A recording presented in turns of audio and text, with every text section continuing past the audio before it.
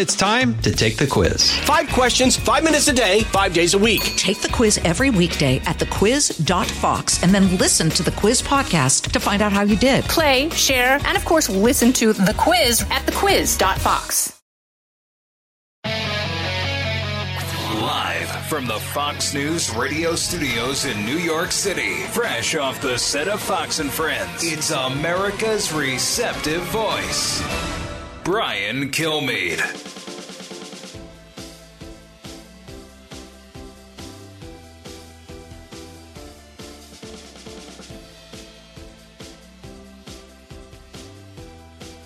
Thanks so much for being here, everybody. It's the Brian Kilmeade Show. This hour, we're going to be joined by the CEO of Ford to come out with the lightning. I was able to visit with him, part of my series, What Made America Great. We talk about the history of Ford, Henry Ford on down.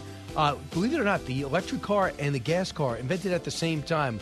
We chose gas, obviously, and now President Biden seems to have chosen electric. Too bad we need fossil fuels, but I digress. Jim Farley. He actually is the cousin of Chris Farley. He's the CEO of Ford. And with me in studio is Congressman, House Minority Whip, for now minority, Steve Scalise of Louisiana. Congressman, great to see you. Brian, it's great to be with you and be here in the studio with you. I know, it's very rare. So here are the big 3 things I think everybody needs to know. Now, with the stories you need to know, it's Brian's Big 3. Number 3. Turkey lifting its veto on Finland and Sweden's NATO ambitions. The traditionally neutral Nordic countries now one step closer to joining the Western military alliance. Yeah, there you go. That was the great Ainsley Earhart telling us about this news that Russia did not want to hear. Finland and Sweden are in. Other developments at NATO will bring you up to date on the latest as the allies pledge to continue to give support to Ukraine, who's still being blitzed. Number 2. Are we ready to fire Kathy Hochul? This November, in the state of New York, one-party rule will end. Kathy Hochul will get fired. We will restore balance and common sense to Albany again. There you go. Lee Zeldin wins the Republican nomination. As you know, he will take on Kathy Hochul, who has not won any elections. She was lieutenant governor to the disgraced Andrew Cuomo. Joe? Your party may be over. I mean, over you, as they are looking at how you have handled the crises after crises and the policies and more. Plus, we also go over the most intriguing primary of the day. Number 1. These people who lost their lives, they did so because President Biden has empowered and emboldened the cartels to do exactly what you saw happen. That was Governor Greg Abbott. He is beside himself. It took a major tragedy for the president to acknowledge that the border is out of control. 51 dead in a tractor trailer. Essentially, they burned alive. The problem for the president, with the attention comes the scrutiny, and I say he's indirectly responsible for every loss of life. I've never seen any facet of our country so dismembered and ignored as our border. And I don't think, Steve Scalise, you could argue with me on that. No, and Biden set out day one to open America's border. Sent the signal. You saw caravans coming before he was sworn in. But he says stay home. And yeah, and he says don't come. And then the White House says the border's closed. I mean, the lunacy of this at the day of 51 bodies being found in this 18-wheeler. But he finally commented. Every town is a border town now because Joe Biden opened the border. And what's worse is the drugs and fentanyl that are killing Americans. 100,000 Americans died last year from drug overdoses, primarily fentanyl coming across our open southern border. So what bothers me most, Congressman, is that this could be an area that they both get along. When you talk about enforcing the border, you want to talk about immigration policies, that's where the controversy is. But enforcing the border, it's how it was done, but we agreed to have to enforce it. He does not enforce it. The vice president's supposed to be in charge of it. Mayorkas not interested in doing it, and yet every day the Border Patrol is dealing with it. Yeah, and he put Vice President Kamala Harris in charge of it. She won't even go there.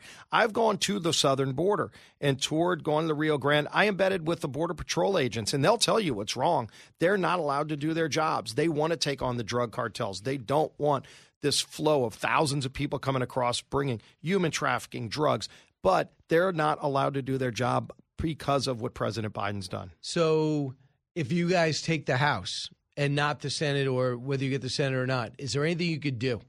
Well, I can tell you we're going to be bringing a border security bill through the House. We will debate how to secure America's southern border. Mayorkas, you might as well get him a parking spot. He's going to be testifying a whole lot, as will many other Biden officials, in open hearings where we can hold them accountable and get real answers. And then let's pass legislation through the House to show the country how to do it. Biden will have to answer. Would he sign or veto that bill? Let the Senate take it up. But I think the country is going to be getting more engaged in these things, whether it's, we're going to bring legislation to lower gas prices, to have a sound energy policy and show the country how it can be done. So we're not just against what he's doing, which is bad. We're going to have a full agenda to show how to fix these problems that are facing our country. So it's going to be a real battle in politics. Yesterday, know Lee Zeldin well, 4 terms served in the with House. Him. He's going to be a great governor of New York. I was glad to see him win the primary last night. You would never have said that 4 years ago. Yeah, so does the Governor Youngkin show you a template how to win in a blue state? Yeah, and what Youngkin did is show all across the country what's happening in it. You go back to 2010 when we flipped the House and fired Nancy Pelosi last time. The precursor to that was Virginia. That's the last time Virginia flipped from Democrat to Republican. It happened again this time. They almost flipped New Jersey. Remember, just barely did they almost have a Republican governor in the state of New Jersey. So for New Yorkers, it is very possible. Lee Zeldin's a great candidate. Hochul's record is just as bad as Cuomo's, and you look at where the state is. They've defunded the police, crime's out of control. All the things that people are angry about all around the country are happening here in New York, and I think Lee Zeldin's going to have a great opportunity to win and turn things around. The great balancer, many people think on the left, is Roe v. Wade. It's going to rally in local elections, especially people to say we have to keep abortion rights. Here's Governor Kathy Hochul, current governor of New York, cut 12. No matter what the Supreme Court thinks they can do, New Yorkers, you are protected. Protected from concealed weapons. We're protected from politicians and judges trying to control women's bodies, resulting in government-mandated pregnancies. That's what they want to have. Abortion rights aren't going anywhere as long as I'm your governor. So that's something they're running on. Might it be an effective message when most polls show the American people did not want it overturned? Well, when you look at polls, New York is a great example of the radical left controlling policy, because here in the state of New York, after the Supreme Court ruling from last week, you can still murder a baby in this state after the baby's born alive and call that abortion. I think that's murder. I think that's crazy, but it's legal here in New York. That's how extreme they are. They want taxpayer-funded abortion on demand up until after the baby's born alive. That's where the Democrat Party is. You want to talk about being out of touch with America. Over 80% of Americans don't agree with that. And that's New York's current law after the Roe ruling. Steve Scalise here, the House Minority Whip. Congressman, in Louisiana, how close are you guys to capacity in terms of you guys are known as an energy state? So how close are you to capacity right now? How much more can you do? There's a lot more that can be done, and you just start with the Gulf of Mexico. I represent Port Fourchon, which is the hub of deepwater drilling in the Gulf of Mexico for the entire nation. And if you look there, they can't even get permits. Biden hasn't issued a lease sale, even though the law mandates that he has to. The courts have said he's not in compliance. So he just changed the rules and said, we're not going to have lease sales anywhere, federal lands, onshore.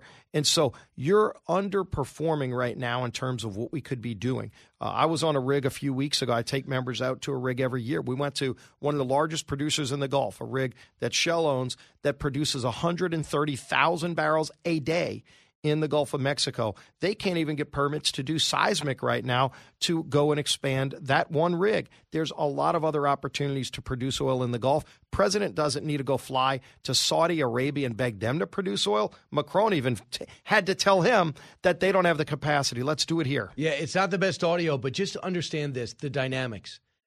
There's so much to this story. Emmanuel Macron says he called the UAE and called the Saudi Arabia. They can't pump anymore. I'm not kidding. This is not a movie where they try to consolidate scenes in order to move a story along. This is happening. Cut 18. You predicted it for a while. Excuse me, sorry to interrupt you. The Saudis can increase a little bit, but 150 or a little bit more, and they don't have huge capacities. Here, maybe we should just step aside. Okay. So Jay Sullivan says, careful, maybe we should step aside. We just say that they're basically at capacity to drill. And Congressman, I can't believe that he wouldn't be briefed ahead of time on this, even before he made the call. He doesn't go and visit the oil executives. We're 1 mile from the White House. He goes and visits the wind executives in the White House. And now he's getting this information on the fly at a G7.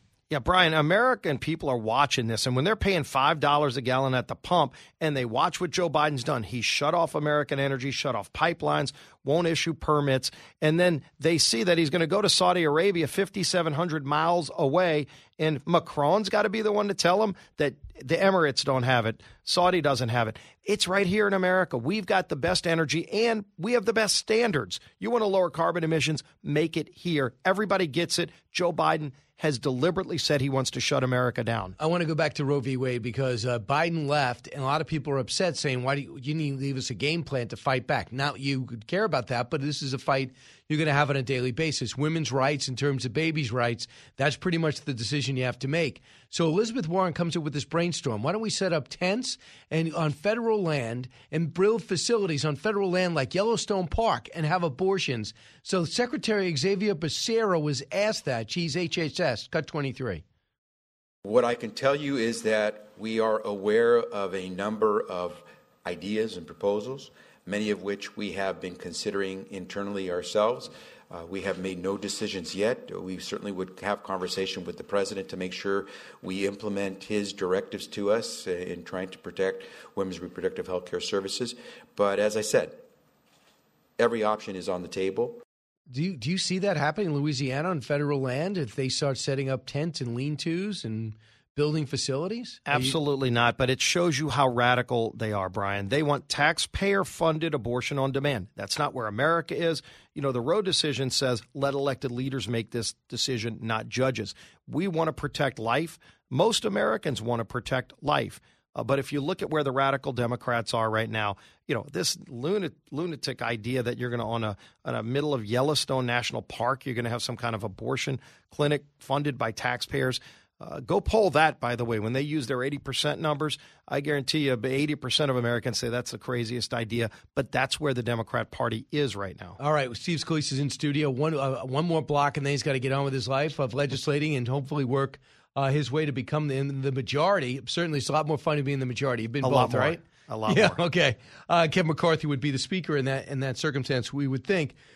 Jim Farley in about 10 minutes, but more with Congressman Steve Scalise in just a moment. You're listening to the Brian Kilmeade Show.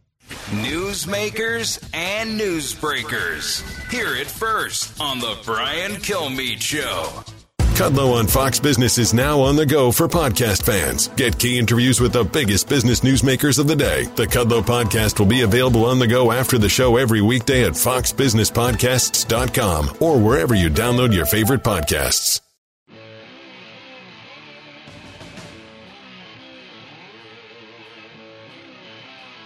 The more you listen, the more you'll know. It's Brian Kilmeade. Do you think that you'll have President Biden come and campaign with you in that district? I intend to do the campaigning myself. I am the candidate. It's my name on the ballot, and I plan on engaging voters across our 11 localities, some of them new to me, some of them communities I've represented already. That is Abigail Spanberger, the Democratic Congresswoman from Virginia, who's looked at a vulnerable seat. But why should I speculate when the experts here, Congressman Steve Scalise here, House Minority Whip, we're lucky to have him in studio. If you're watching Fox Nation, you could see him streaming. So what is your take on her coming on Fox News to say she's not looking for Joe Biden to help her? Yeah, you know, it's funny watching some of these Democrats trying to distance themselves from Biden now. Like Tim Ryan, too? But then why have they been voting with Biden and Pelosi over 90% of the time? And so, you know, was she going to invite Nancy Pelosi to Virginia to campaign with her because she's been voting with Pelosi about 90% of the time? You know, I was in Bangor, Maine yesterday, and Bruce Poliquin's a great candidate running against Jared Golden. Golden votes with Pelosi over 80% of the time. I said, is he going to invite Nancy Pelosi to Bangor, Maine? I showed up in Maine to help Bruce. Is he going to invite Nancy to go and campaign for him since he votes with her all the time, even though that's not the values of Bangor, Maine? So we're going to see a lot of this in November where they try to distance themselves from the people they've been voting with for the last 2 years to run the country into the ground. Now, we see Nancy Pelosi push, is it Congresswoman Al Flores' daughter? Have you seen the speaker push other kids? I don't know. I saw the video. Myra she pushed him. Myra's a wonderful person, and she was like, my daughter's not going to be pushed around. She's such a great story, though. Myra, again, 1871, Brian, that's the last time a Republican held that district on the border with Mexico. And the first ever woman, Republican or Democrat, born in Mexico to be elected to Congress. And she's a Republican who ran on border security. Her husband's a Border Patrol agent. She's a great new addition. She's going to have another tough race, and she's tough. She's going to win. Well, they are going to make tougher. And going against, is it Vicente Gonzalez? Yeah. Yeah, so he moved districts to run there. The thing is, she's more in tune with the people of that district than he is. But he's somewhat moderate compared to the person closer to Cuellar than. Well, and look, when you're voting with Nancy Pelosi over 80, 90% of the time, you're not moderate, but they all call themselves moderate today because they're scared to death of being associated with the AOC wing of the party, but they vote with AOC. It even gets more direct with Spanberger, the former CIA person, Cut 8. Would you support Biden-Harris ticket in 2024? I'm looking squarely towards 2022 and the re-election ahead of me, working to make sure that voters across Virginia's 7th District know what I've been doing. So you had an opportunity, Congressman. Won't even support the They president are to all run? I mean, he's the sitting president of the United States, and I've seen polls, maybe 35% of Democrats want Joe Biden to be their nominee in 2024. It's an embarrassment. Look, Jimmy Carter might be the only guy who's a huge fan of Biden because Biden's making Jimmy Carter look better every day. The country's done with these Biden-Pelosi policies. The problem is all these Democrats that have been voting for those same bad policies to rack up gas prices and inflation and open the border, people are fed up with it, and we're going to win a lot of those seats. So January 6th, you guys elected not to put any Republican on there when Banks and Jim Jordan were rejected. So you have Cheney and you have Kinzinger, who are Republicans but are adamant that they do not like President Trump and do not like the way he acted on January 6th. So Cassidy Hutchinson, a 26-year-old former assistant intern in your office, is made huge news yesterday by giving her account of what she saw as an assistant to Mark Meadows. Cut 26. The president said something to the effect of, "I'm the effing president. Take me up to the Capitol now." To which Bobby responded, "Sir, we have to go back to the West Wing." The president reached up towards the front of the vehicle to grab at the steering wheel. Mr. Engel grabbed his arm, said, "Sir, you need to take your hand off the steering wheel. We're going back to the West Wing. We're not going to the Capitol." Mr. Trump then used his free hand to lunge towards Bobby Engel. And when Mr. Renato had recounted this story to me, he had motioned towards his clavicles. So what's the problem with that story? Well, the problem is, as with everything with the January 6th politicized committee, is that there was nobody to counter any of it. And you're already hearing people tied to the Secret Service saying that didn't happen. And so the problem you have is, again, look, Leader McCarthy tried to put Jim Jordan and Jim Banks on the committee. Pelosi rejected it, which is unprecedented. I mean, typically in Congress, we have committees. Republicans pick the Republican members. Democrats pick the Democrat members. And when we tried to pick our members, Pelosi rejected them and said, you can't put them on. And then Pelosi picked Kinzinger and Cheney. And that had never happened before in the history of Congress. So you guys just from all backed accounts. out. And so ultimately, she said she wants to run it as a politicized committee, and they just want to put people on that hate Donald Trump. And I think the American people are fed up. Look, I've been in 3 states the last 2 days campaigning for great candidates that are going to flip seats. Never once did this come up. What comes up is high gas prices, the open border, inflation. People are fed up with the direction of the country, and that's what they're going to be voting on November 8th. Bobby Engel came out and said Hutchinson's testimony is incorrect. He says he wants to go testify. Yeah, I wonder if they're going to have him come Will testify. He should. But again, this is Pelosi's politicized committee to go after Trump.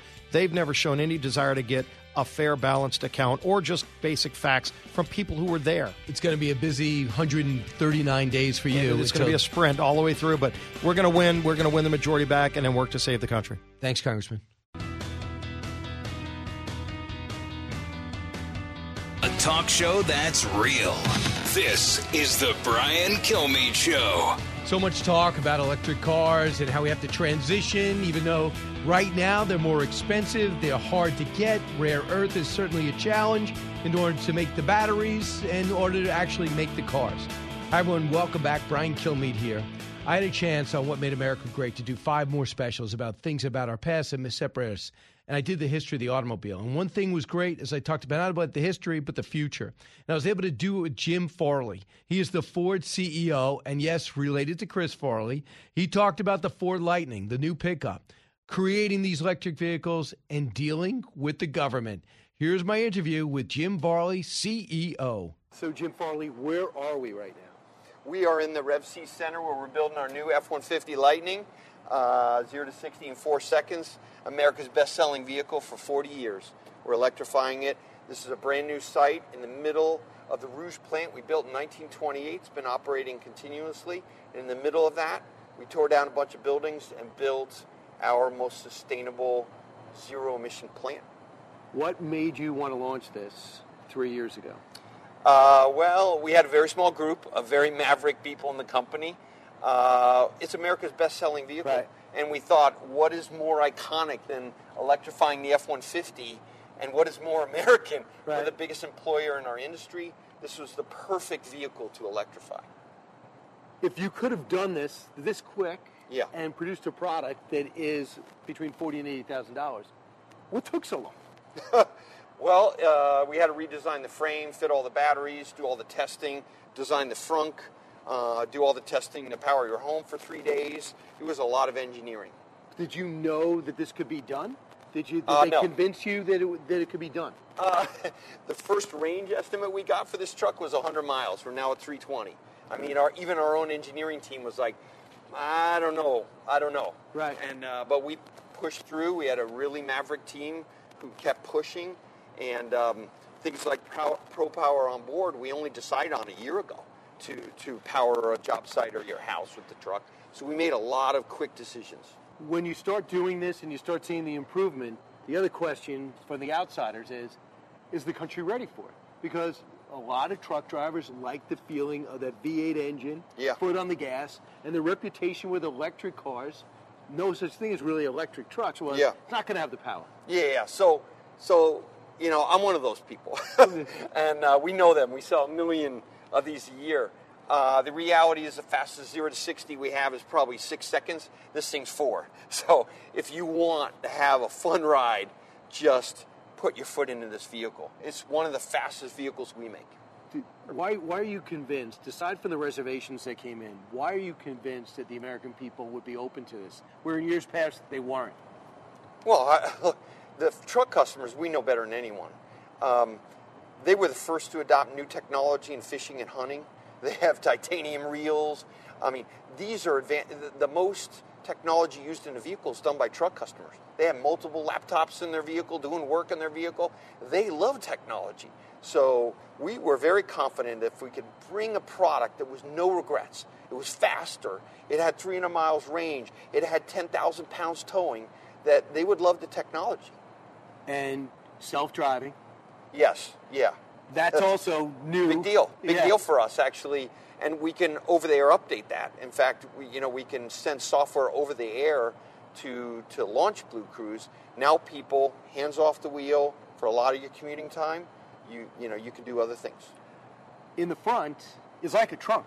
Yes. So that storage is important because obviously when you have a pickup truck, you got to get some protection, right? It is. And, not only Tony Soprano, but lots of people would love that power frunk. It's fantastic. It's huge, 400 pounds. And we find a lot of our work customers work out of the front of their truck. You'll see measuring tape there, plugs, because people, even at night, we've lit it all. So you can be at a workspace or your home doing home improvement and use the front of your truck as a workspace and have lots of tools there, expensive tools. Did the government push you to do this? No way. No way. This is Ford. They do want you to get greener. They're Sure. always putting regulations on you. And still, this is the response from the government has been? President Biden came here and drove it himself the day before we launched it. I mean, they're excited about what we're doing here. This is hardworking Americans. My grandfather worked in this plant. And so it's fantastic. It's such an American story, what we're doing here. Good paying American jobs. The future of our industry. Digital products over the air with software. New jobs. The batteries are built in Georgia. And this thing is a great truck. It's a better truck than a lot of the trucks we make. What what could you not like about this? So the manufacturer did have 500 jobs already with this. I understand that. We know it's been 40 and 80,000. It goes over 320 miles per charge. Yes. The other thing that people worry about is the rare earth needed for the batteries. Sure. You got cobalt, you have lithium, you have different types of things that we don't necessarily have in our backyard. It's true, How do but you we get, have to change that. How do you get it? And does that figure in when you decide to do this? Sure. You have to start somewhere. The first most important thing at Ford is to have really good principles of how those materials get to this country. The second thing is we have to localize. We have a lot of lithium in North America, the Salton Sea in California, ton of lithium, but we have to extract it and process it here and not send it to Asia. And also nickel. Yes, cobalt and rare earth are really important, but the real raw materials, the volume of raw materials we need to develop in this country are nickel and lithium. We have to start, and we're doing that. You'll see a lot of new news from Ford about commitments of mining locally, and that will require the government to give us faster permitting and allow us to do this kind of work in the U.S. Did you relay that to the president? You betcha, because it's one of the biggest constraints about this journey. It's very, very difficult and time-consuming to get mining permits and processing permits. We have to change that in our country. Where is it? It's Where is this stuff? Well, lithium, the biggest reserve in lithium in the United States is in the Salton Sea in California. It's incredible. It's just waiting there for us to get. Nickel is more complicated. That requires really very capital-intensive mining operations. They're in Canada, by the way, and we should be able to do it in our country. We have the abundance of raw material, but we have to get busy. There's also in the Congo and in the Philippines. Yes. I know the Chinese are in a massive race to get it. What as a Ford company, an American car company, how involved are you and your team in trying to seal some of that up for your cars? Very involved. Actually, I'm so glad you brought this up because most people don't understand how important this is. We've lost our supply chain for solar and so many other important things in our country, and we have to get this back. The first step is to work with our JV Technology battery partners because they're the ones who have the purchasing power today. Then, once we make sure that they buy the mining and processing material through the right way, no corruption with the local government, the right principles, then we start to build that raw material capacity here in the United States. So we're learning, but then we have to move it to the U.S. And by the way, our partners want to move it here. Right. They want to bring manufacturing Yes. here. I mean, look, for the example of the World Cup. Hey, you got the World Cup, that's great. Well, it turns out Qatar hires slave labor in order to build their stadiums. Is that the legacy of the world's most popular game? How concerned are you as the CEO of Ford that when you get your product, that you didn't get it off the backs of people that had no choice? You betcha. That's super important. Why? We're the largest employer in America, in our segment. We aren't the best-selling vehicle in North America or in the U.S., but we bet on the U.S. We bet on manufacturing in this country, right here in Michigan. People like my grandfather. So we have to do this, and it's really important for our independence as a country, moving from kind of energy independence like we've had to raw material independence. You also know what it's like when the government doesn't want to help you. And you have to tell the oil and gas people about that. Oh, we'll give you leases, we won't give you permits, we'll give you permits, we won't give you leases. Then we're going to sue you in court, we're going to hold this up. Are you able to use the leverage of saying, this is green, this is environmental friendly, I need some support here, instead of some obstacles? So far, we've had very good reception for these conversations. But we are starting. This is the first inning of a 9-inning game, right? So we'll see. But so far, a lot of support. But it's going to come down to permits, processing, those kind of concrete actions to solve this problem. Absolutely. So you got 200,000 rolling off. Yes. You hope to sell. Do you worry about cannibalizing yourself? That the F-150, they'll start taking away from sales of gas vehicles? We were because we built the gas one right across the street here. We were, but it actually didn't turn out that way. So far, 75% of the people haven't even owned a pickup truck before who are interested in Lightning. It's a very different customer. I also heard, too, layman here, but you need a bunch of chips for this car. Yes. Everybody knows there's a problem with chips. Yes. How are you guys at Ford attacking this? Well, it's a big topic. What we're doing right now is prioritizing this production. The chips that we do get, we want to make sure that the Lightning, there's about 3,000 chips in every Lightning. 3,000 chips? Yeah, people don't understand how technically advanced cars are these days. So that we'll protect these production. As a broader thing, we have to, again, localize the chip supply. The government is debating right now the CHIPS Act. We work with Global Foundries in upstate New York. We want to build our chips in the U.S. We're willing to invest at Ford. We need some help from the government to do that. And we sure hope that we make progress over the next months to do that. Do the American people need to be explained that if we are bringing production back here in your product and other products, it's going to cost a little bit more, but that's the price of security and employment? Yeah. If you buy a Ford, you are betting on a company that's bet on America. We make 100% of trucks in the U.S. No other brand in the U.S. can say that. None of our domestic competitors can say that. 100% of our trucks are made here. So yes, we've always bet on the U.S. That's Ford. My grandfather worked here.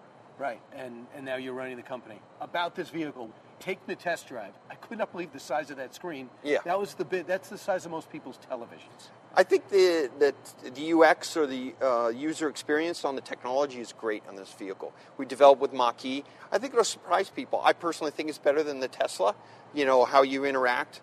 I think it's more usable. We'll see. I think the most exciting thing is just stepping on the gas.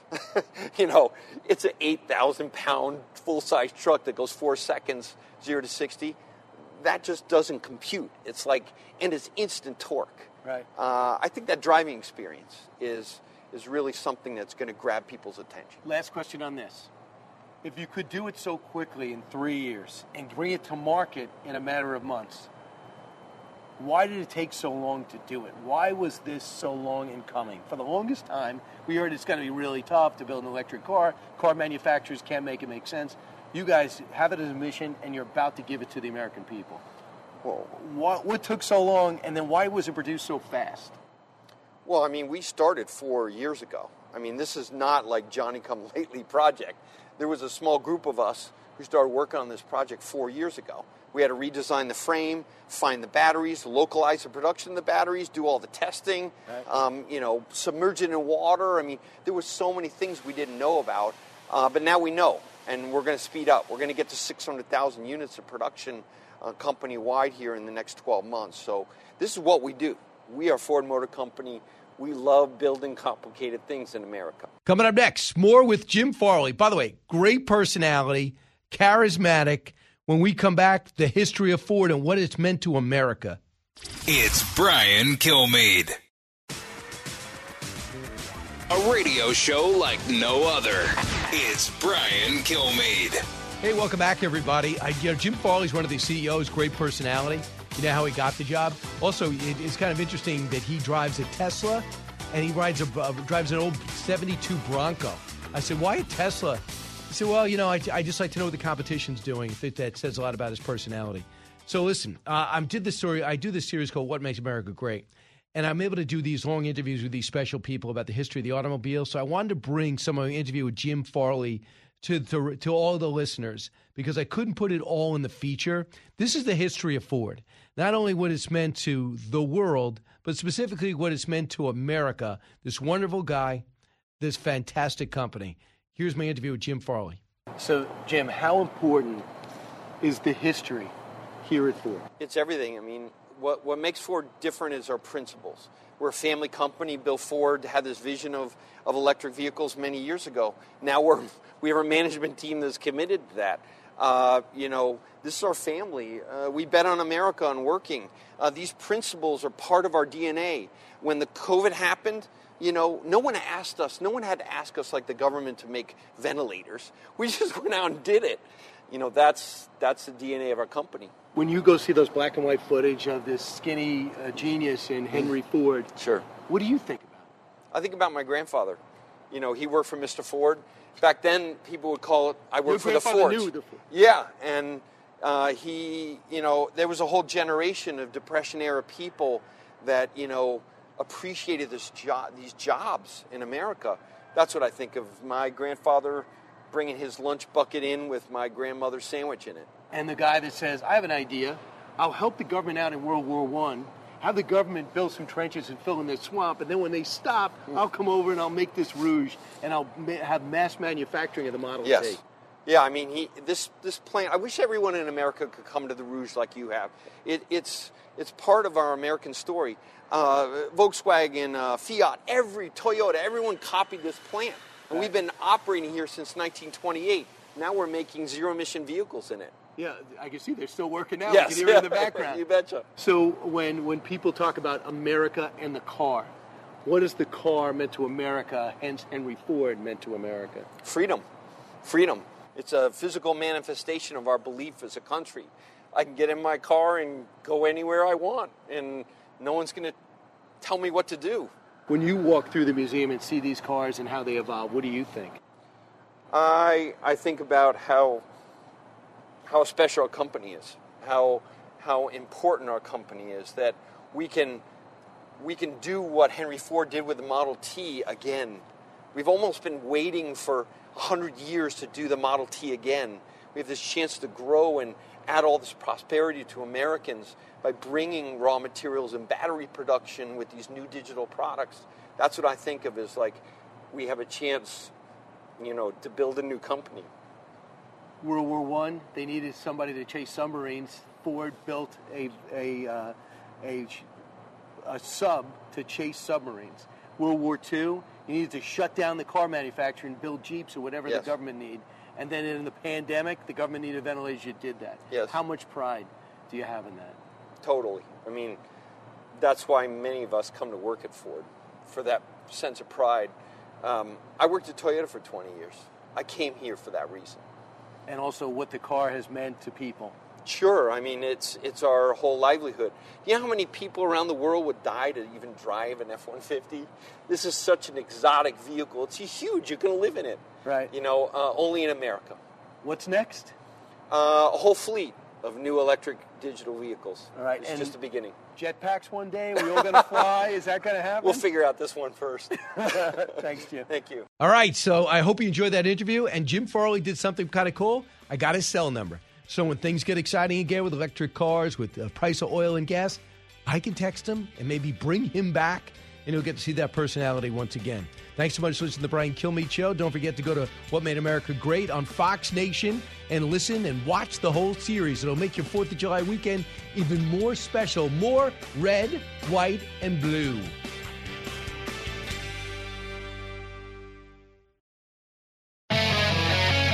Live from the Fox News radio studios in New York City, fresh off the set of Fox and Friends, it's America's receptive voice, Brian Kilmeade.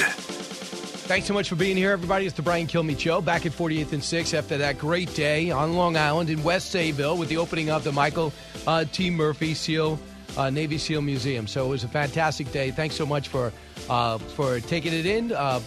We had these great guests there, some great Navy SEALs, and also the Murphy family. So it was a great day. I don't know if you've seen any video of it, but it's now a destination place, hopefully, for anybody who cares about our military and our heritage. John Levine at the bottom of the hour, New York Post writer, has been all over the Hunter Biden story. It's getting more and more exposure. The president looks terrible. A voicemail with his voice on it from 2018 shows exactly he knew exactly what Hunter Biden was up to. John Levine on where that investigation's going. Matt Continenti standing by on what Roe v. Wade means for the Republicans' fortunes, as well as primary day was yesterday. What do we now know? So let's get to the big three. Now, with the stories you need to know, it's Brian's Big Three. Sponsored by LifeVac. Save a life in a choking emergency. Visit lifevac.net to learn more and use code BK10 to save 10%. Number 3. Turkey lifting its veto on Finland and Sweden's NATO ambitions. The traditionally neutral Nordic countries now one step closer to joining the Western military alliance. There you go. NATO. Welcome Finland and Sweden. Turkey doesn't even try to extort them. They finally give us the green light to do it, even though they're mostly in the Russian camp anyway. Why they're in there, I don't even know. But congratulations, that is a Russian disaster. Number 2. Are we ready to fire Kathy Hochul? This November, In the state of New York, one-party rule will end. Kathy Hochul will get fired. We will restore balance and common sense to Albany again. Yeah, that was Lee Zeldin, happy to get the Republican nomination in his big primary. But the bigger story is the national election. Joe, your party may be over you, as they are looking at how you have handled the crises, the policies, and more. Number one. These people who lost their lives, they did so because President Biden has empowered and emboldened the cartels to do exactly what you saw happen. Wow. Greg Abbott weighing in. A mass tragedy so bad, even President Biden has to comment on the disaster at the border. 51 minimum dead in a tractor trailer without ventilation, over 150 degrees. The problem for the president and the attention comes the scrutiny, and his policies are absolutely awful. Matt Continenti joins us now, Senior Fellow of American Enterprise Institute, founding editor of the Washington Free Beacon, author of the book The Right, The 100-Year War for American Conservatism. Matt, welcome back. Hi, Brian. Thanks for having me. Matt, so you see the president, even overseas, commented on this disaster in this tractor trailer, the tragedy, but there's nothing that outside Afghanistan, there's nothing that he is more directly responsible for than the disaster on the border. Well, absolutely, Brian. And I think with inflation in the mix, too, you have named the three big reasons that his approval rating is so low. I mean, the border emergency began pretty early on in his administration, and it's only gotten worse with time. And, of course, what Biden's signature move on to address the border was deputizing Vice President Harris, and she hasn't done anything at all. And so as the situation's been allowed to fester, we have just humanitarian tragedies like we see yesterday. Right. I just wondered if you've ever seen anything like it. I mean, Barack Obama was known as deporter-in-chief because even though he wasn't as flagrant as Trump was, he was deporting people that comes here. But now the word is you get here, you stay. If you come with your kids, you stay. There's 2 million people here if you add in unaccompanied minors. They're not enforcing Title 42. They're barely doing it. They're barely enforcing Remain in Mexico, even though a court has mandated it. They stopped building the wall. So, I mean, we seem to be invaded, and let alone the drugs that are coming across. Do you think he pays the price for this on Election Day? Oh, he certainly will. I mean, it's a larger issue of just negligence on Biden's part. I mean, you look at the president and you get a sense of he doesn't know what's going on. He doesn't know, where he is half the time, and he's not addressing these important issues, in particular the border. He'll come out every so often and give a statement about inflation or the baby formula shortage or maybe Ukraine. Even that's kind of gone in the background for Biden. But the border, he doesn't talk about it at all. And yet it continued to just become worse and worse. And you're absolutely right to mention this connection between the human traffickers, like we saw yesterday, and the drug traffickers. Because, of course, the fentanyl and the other opioids that are wreaking such havoc on our people are also coming through the border. I want you to hear Lieutenant Chris Alvarez with Sean Hannity last night, Cut 5. There has to be some accountability for what's taking place. And the federal government right now has become complicit in what's taking place right now with these human smuggling events, the loss of life that we're seeing, and the massive loss of life that we saw yesterday in San Antonio, where we see 51 immigrants lose their lives because of human smuggling. And it all goes back to the policies. The policies that were working, why would they cancel those policies? That's a question that needs to be asked when they were effective. And now, because of the fact that they completely canceled all the policies, took away all the tools from the U.S. Border Patrol, the enforcement action from ICE, now we're seeing the Mexican cartels, the smuggling organizations that are exploiting that and using that to their advantage by encouraging these immigrants to make this long, treacherous journey. So, and that's just it. They're saying now's the time to go. We don't know who's coming in next. So we'll see if the House flips the Republicans and they get the Senate, see if anything changes. Mayorkas, people want to impeach him. Matt, I just see him as the guy doing what President Biden wants him to, which is nothing. Yes, I mean, I think that's right. I mean, it all goes down to the president, Brian, and this is the problem when you have a president such as Biden, who is incompetent, ineffective, and not entirely in control. The whole system gets out of whack, and that's clearly what's happening on the border. I mean, Biden came in on day one and reversed all of the Trump border policies that had successfully bottled up this huge mass migration from South and Central America. And what did he expect when he did this? I mean, it's a consequence of those day one executive orders that he issued last year that this emergency on the border continues to grow worse. So let's talk about the primaries yesterday. First off, people looked at Glenn Youngkin, and suddenly Republicans are thinking, if he could go into a blue state that's a little bit purple and win substantially over an established former governor that wasn't considered a disaster in Terry McAuliffe, why not other states? And remember what almost happened in New Jersey. Murphy almost lost. Nobody thinks New Jersey's red. So if you look at what's happened in New York and Lee Zeldin, a four-time congressman with a military background and Jewish heritage, I'm wondering if you think that this guy might have what it takes to pull off to win the State House for the first time since Governor Pataki. Yeah, I think Zeldin was among those running probably the most electable candidate, and so the New York Republicans, I think, chose correctly in the sense of putting up the challenger most capable of taking on Hochul.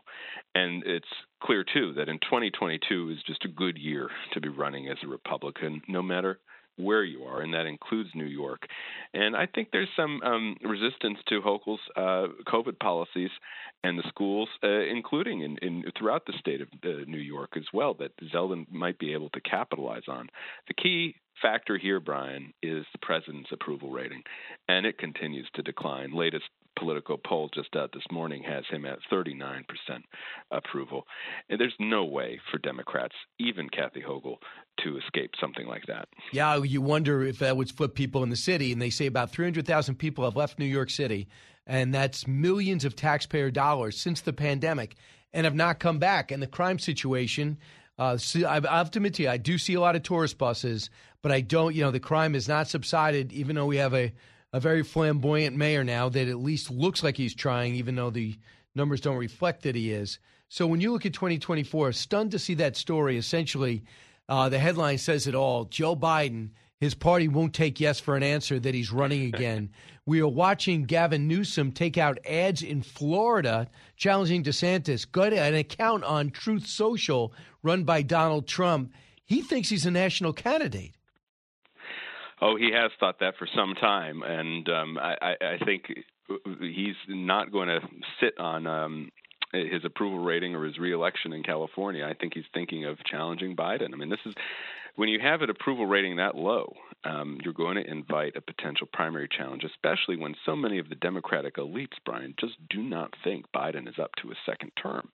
The only person who seems to think that Biden's up to a second term is Biden. And that might be enough for him to run again, but it won't be enough to stop someone like Newsom from potentially challenging him. And then I think if Newsom goes, then that might get others to follow. So you could have competitive races on both sides of the aisle in 2024. So you look at what happened with January 6th yesterday, the trial with Cassidy Hutchinson testifying. And she talked about Trump's demeanor being essentially throwing his plates against the wall, supporting those who were chanting, hang Mike Pence. They say, according to Cassidy, which has not been backed up by the Secret Service, he grabbed the wheel, pushed away the Secret Service. They deny that happened. And she also had other things to say about what was going on Capitol Hill, how much was planned by Mark Meadows and Rudy Giuliani. People are making a big deal of it. Are you? Well, there's no question the Beltway is obsessed with this story, Brian, and every headline and all the major newspapers and the mainstream media is that this testimony yesterday was damning for Donald Trump and potentially could lead to a criminal charge. I take a wait-and-see approach. And I also don't think that anything the January 6th committee is doing is going to lead to a rapid deflation of Trump's reputation on the part of Republican primary voters.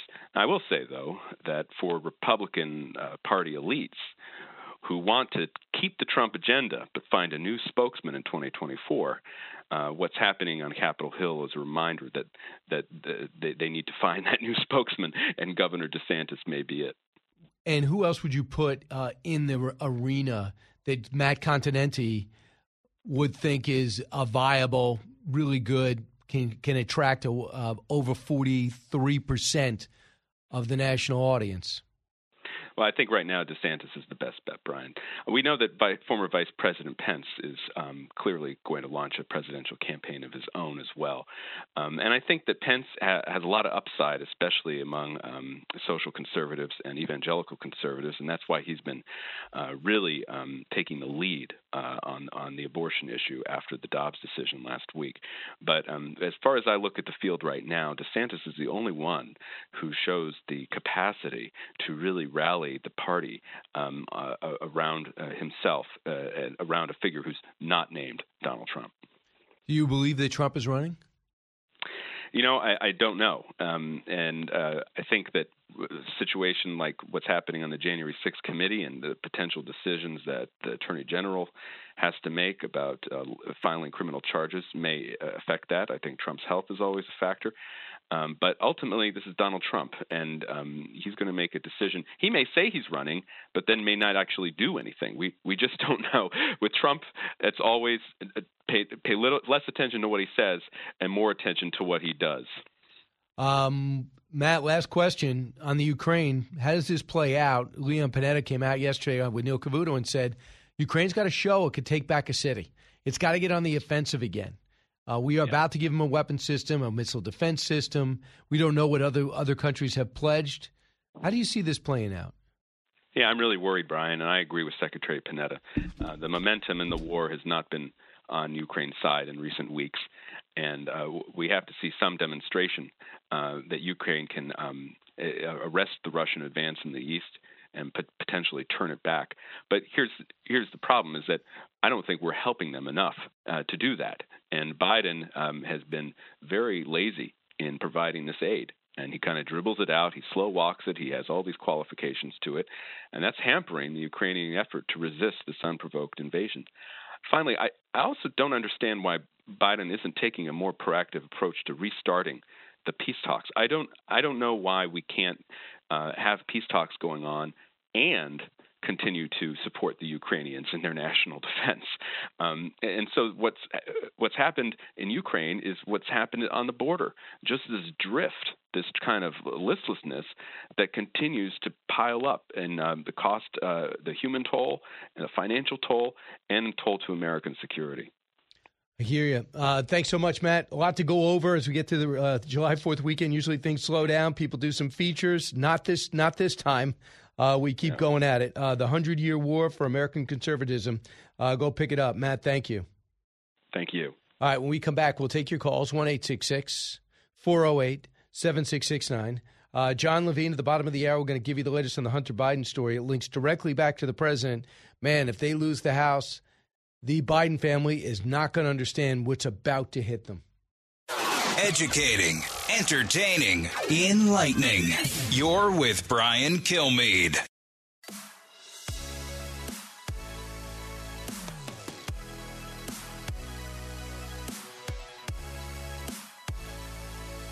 If you're interested in it, Brian's talking about it. You're with Brian Kilmeade. I did see the statement that was put out by Biden, and the thing that struck me is exactly what you said, and I want to elaborate on it. He said that he is doing everything possible to stop human smuggling. That's a lie. He has stopped doing everything that had been done to address human smuggling. He has defunded and inadequately funded Border Patrol. He's dismantled ICE.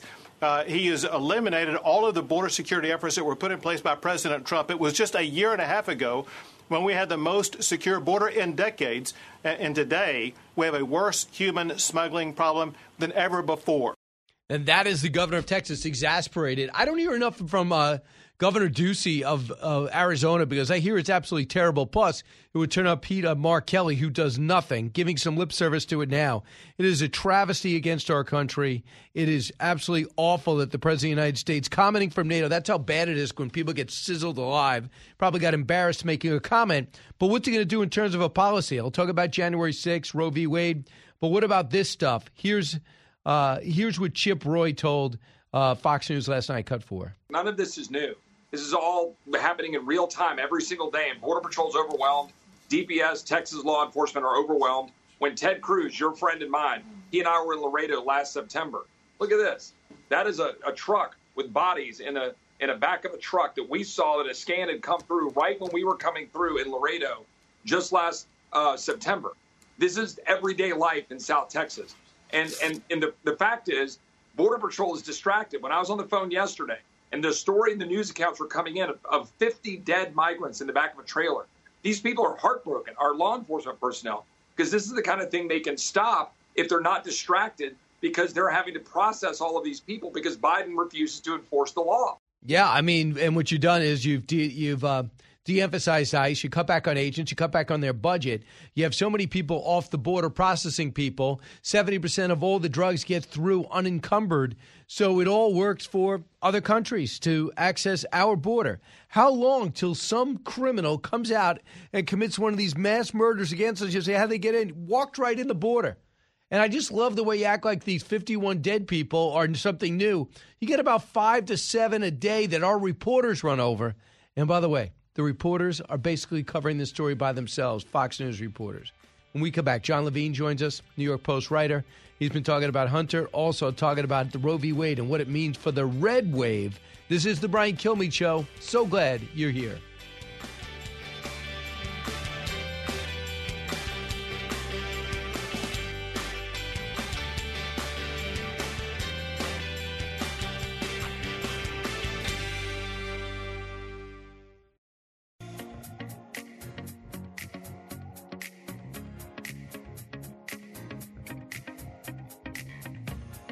Radio that makes you think. This is the Brian Kilmeade Show. There will be an investigation. I can guarantee that. We have already been conducting a lot of interviews. We have been conducting a lot of research. We have combed over the hard drive. We are meeting with former business associates and whistleblowers with respect to Hunter Biden and the president's brother. So we're going to be ready to go in January. And that is an interesting interview you might have missed. It happened this morning on Fox and Friends First with Congressman James Comer, who could be chairman of the Oversight Committee, talking about what they're going to do about Hunter in light of what just came out this week, most of which was in Miranda Devine's book, Laptop from Hell.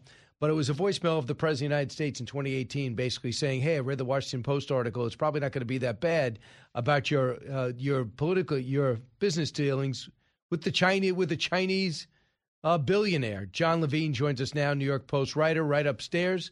Or are you downstairs? We're downstairs. Actually, It's a separate elevator bank. Why? Yeah, so I don't know if it's up or down. It needs some walking. Yeah.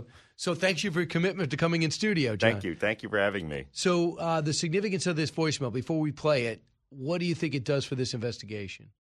Well, I generally tend to shy away from terms like smoking gun, but this is the closest I would say that we now have to some kind of smoking gun to link President Biden to his son's business dealings in a way which he has said forever he's had no involvement in. You know, this is where in 2018, I believe it was a New York Times article that documented this Chinese billionaire looking to make foreign contacts overseas. And one of the people that he targeted was the family of Joe Biden and Hunter Biden. And it talked about how the Biden family was wined and dined by this individual.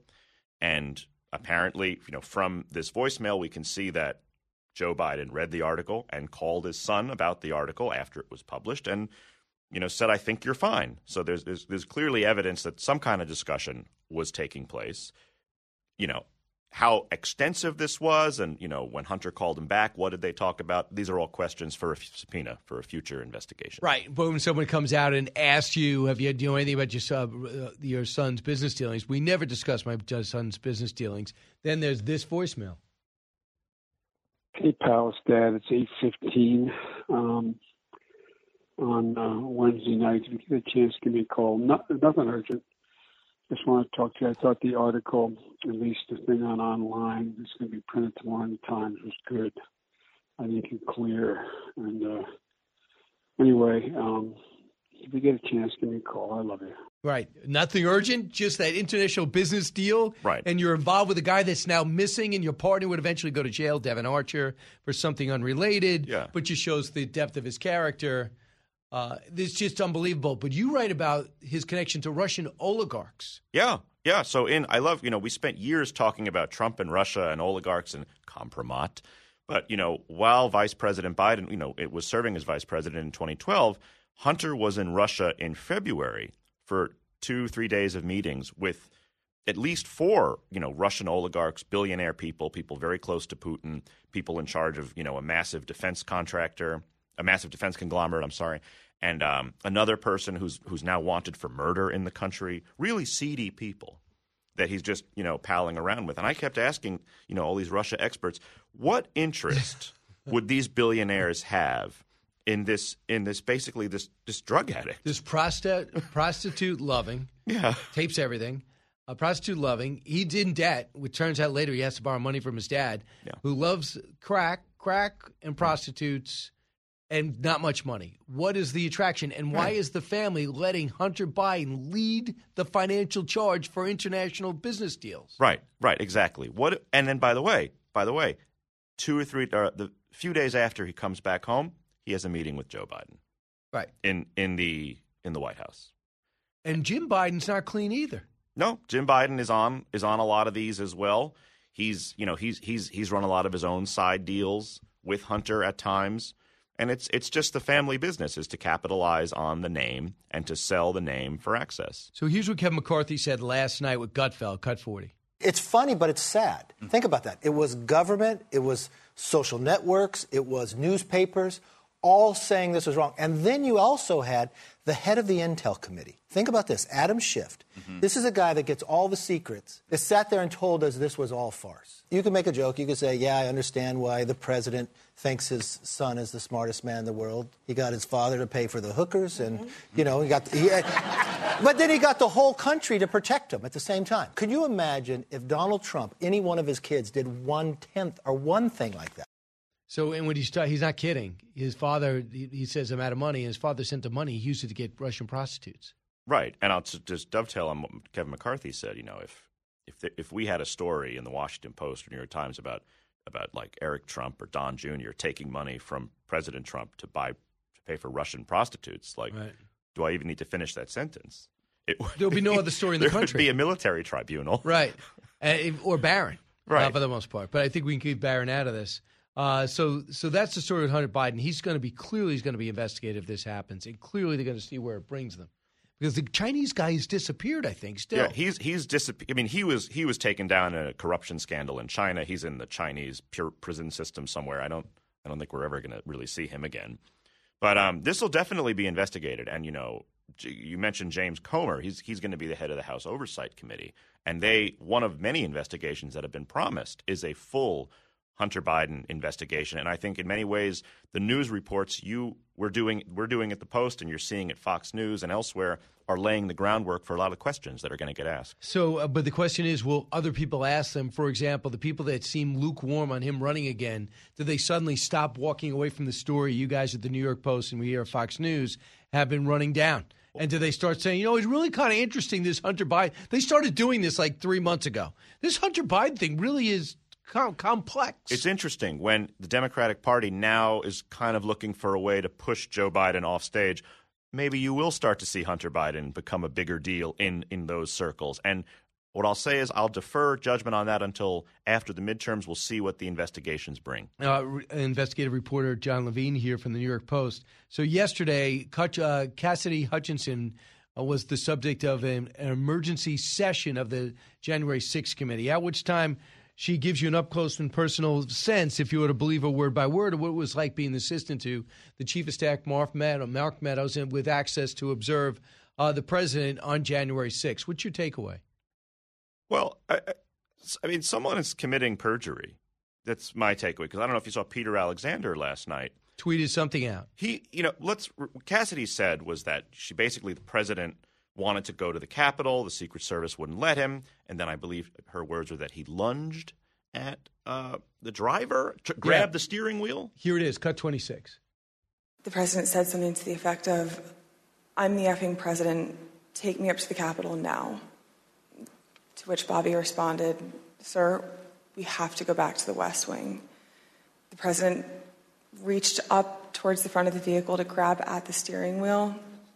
Mr. Engel grabbed his arm, said, "Sir, you need to take your hand off the steering wheel. We're going back to the West Wing. We're not going to the Capitol." Mr. Trump then used his free hand to lunge towards Bobby Engel. And when Mr. Renato had recounted this story to me, he had motioned towards his clavicles. Bobby Engel, the lead agent that was just referred to, the presidential driver at the time, are prepared to testify under oath to the committee that Hutchinson's testimony is incorrect. Didn't stop everybody from running with it, but this guy said, and if you look at the sketch of the Beast, I don't think you can reach from the back. He doesn't ride shotgun. Right. We've reached, I was saying today, we've reached like the Julie Swetnick portion of the January 6 hearings. I'm expecting Michael Avenatti to show up and say what he saw. But, I mean, so he was backed up. This is when you mentioned Peter Alexander. Peter Alexander said, essentially tweeted out that a source told him the Secret Service will dispute Cassidy's claim that Trump did not assault and did not lunge, period. So someone's lying here. Someone's not telling the truth, and these are under oath statements. So I don't know. Right. Is perjury still a crime in this country? I don't know. Yet it seems like that would be another issue of what she said. So how much is it where, for example, Mick Mulvaney came out and said, "I know Cassidy. I believe Cassidy." Mick Mulvaney, the former chief of staff to Trump. I don't know. But, I mean, they both can't be right. Right. So, John, what do you think the American people do? How much do you think the American people care about this, and how much do you think this is a Washington Beltway story? You can't fill up your gas tank with January 6th committee.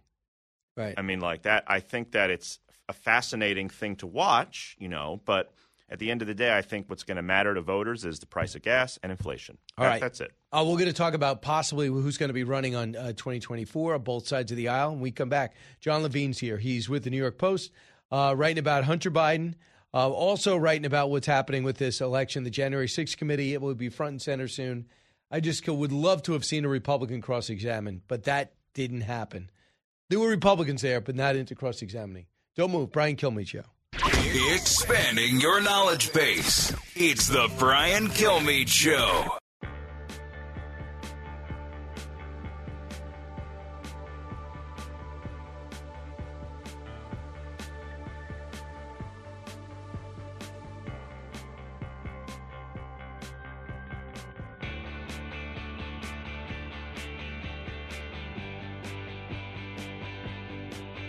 Breaking news, unique opinions. Hear it all on the Brian Kilmeade Show. She wanted her dad to send them home. She wanted her dad to tell them to go home peacefully, and she wanted to include language that he necessarily wasn't on board with at the time.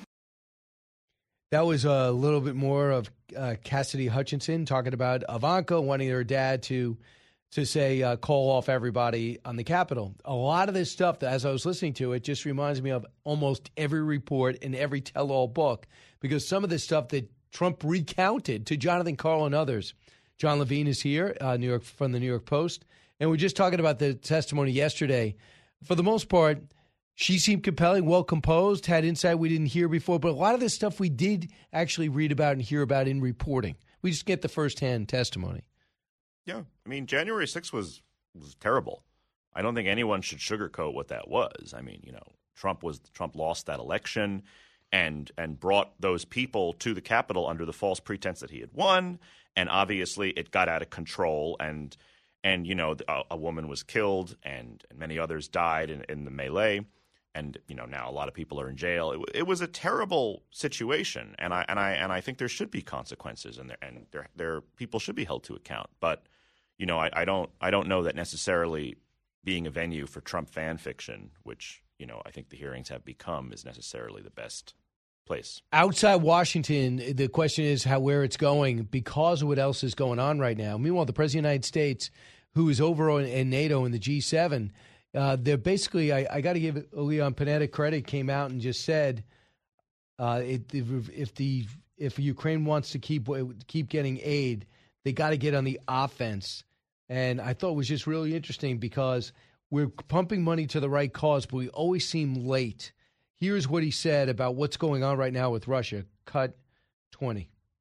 I think Putin's principal goal here is to try to wear down the Allies with this kind of protracted war of attrition and just to kind of continue that war and hope that NATO and our allies will ultimately split apart. That's his aim. And the more it's clear that our allies are going to stick together and continue to press sanctions, continue to provide needed arms, and now reinforce NATO, I think that kind of unity is extremely important to making clear to Putin that his tactics are not going to work. I'm fascinated about what's gone on over there. We don't have an up-close personal view, but the Russians can't take on the Ukrainians tight. But from afar, they could just bomb and level cities, and they're starting to make some gains. Right. I think, to what Panetta said, the real issue is not winning or losing, but what are the consequences of a protracted stalemate? And, I can't help but look at gas prices here and abroad to see that this is the most powerful card that Putin has. If you made a deal with Putin, ended the war tomorrow, and you got the Russian gas flowing again and cleared up all the energy disruptions, you'd lower the price of gas around the world a lot, very quickly. And I think that's a very powerful chip that he's playing, and he's banking on his stranglehold over energy prices to weaken the resolve of NATO and the United States. And I think what's really important you brought up, I hope we don't ever buy Russian oil and gas again. I hope that Western Europe understands that they cannot be on the crack pipe of Nord Stream 1 or 2. Right. Because you can't count on this, the Russians, because the Russians have one objective. It's to take back and reconstitute the Soviet Union and use the thuggish behavior to push their ways and with their new resources around the world. I remember Trump at the UN in 2018 talking about Nord Stream and Germany in particular, their dependence on Russian oil. And the Washington Post had this very amusing headline where, Trump is raging about this issue, but the Germans are just smirking. And, it's sad because we're not that dependent on Russian oil, but Europe is. And it's as painful as things are here for us now, it's way, way worse in Europe. And it's going to be we should not understate how difficult it will be to keep the Europeans all in this, as because they need to drive around too. They have gas they have to buy. But they're refiring up coal plants. I think that's pretty interesting. Not that it's good for the environment, but coal plants are being fired up all the time in China, and they're finding other ways to do it. They've lost it. They want to find a way to replace 2 million barrels per day of Russian crude. We could be helping with this, and nobody's better at responsibly pumping and refining oil and gas than America. Right. This administration came in on a Green New Deal kind of platform where we wanted to move investments away from fossil fuels. And obviously now we're in a pinch and we could use that extra investment that we moved away. And I know that we are starting to ramp up there, but you can't just flip a switch. And it's very difficult to get oil companies to invest when it's like, well, we need the oil now, but when this is all over, we want to get rid of you. Right. And I believe Granholm said that, or one Biden administration official might have been on CNN and said, in the same breath, we need oil companies to ramp up production, but at the same time, we also want them to know that this is only for right now, and after this is over, we're going to go back to no more oil. And it's like, well, why should I invest in that? But, John, you saw the perfect symbolism, which was basically he decided to go meet with the wind executives instead of the oil executives, who are meeting oddly at the same time in Washington. And what Granholm was just giving rhetoric, and he was talking about how great windmills are. One of his announcements on Saturday, sadly, I was actually there for it. He came in and said, we're really happy with some of these clean projects. Like, for example, we're going to have solar panels going up in Angola. Excuse me? Between everything going on in the world, I don't need to know about, almost like a joke, solar panels in Angola. Right. We're worried about Angola eating because there's no passageway for grain to leave Ukraine. Right. It's sad. I wish solar panels were the answer. I wish windmills were the answer. I wish should be part of the answer. Right. I think really when it comes to energy and the growing population in the world, you really need an all of the above approach. Right. So but you can't. I wish we could just put up windmills and replace all coal and oil, but the technology just doesn't exist for that yet. Which I find amazing is, not that I know the history of European energy, but they are ahead of us in terms of green and awareness. They want the solar panels out of their valleys because it's taking away from the illustrious look it has. And the windmills, also nobody wants them to be able to see these windmills. Yeah. So not only you don't want oil and gas, it's terrible, but you don't want to see the windmills. Right. And you don't want to see solar panels. Everyone's trying to sort of have their cake and eat it too. I mean, Trump famously didn't want windmills outside his golf course in Scotland, off the coast. Well, he fought them at Tom Turnberry in Scotland. Thanks, John Levine. From the Fox News radio studios in New York City, giving you opinions and facts with a positive approach. It's Brian Kilmeade.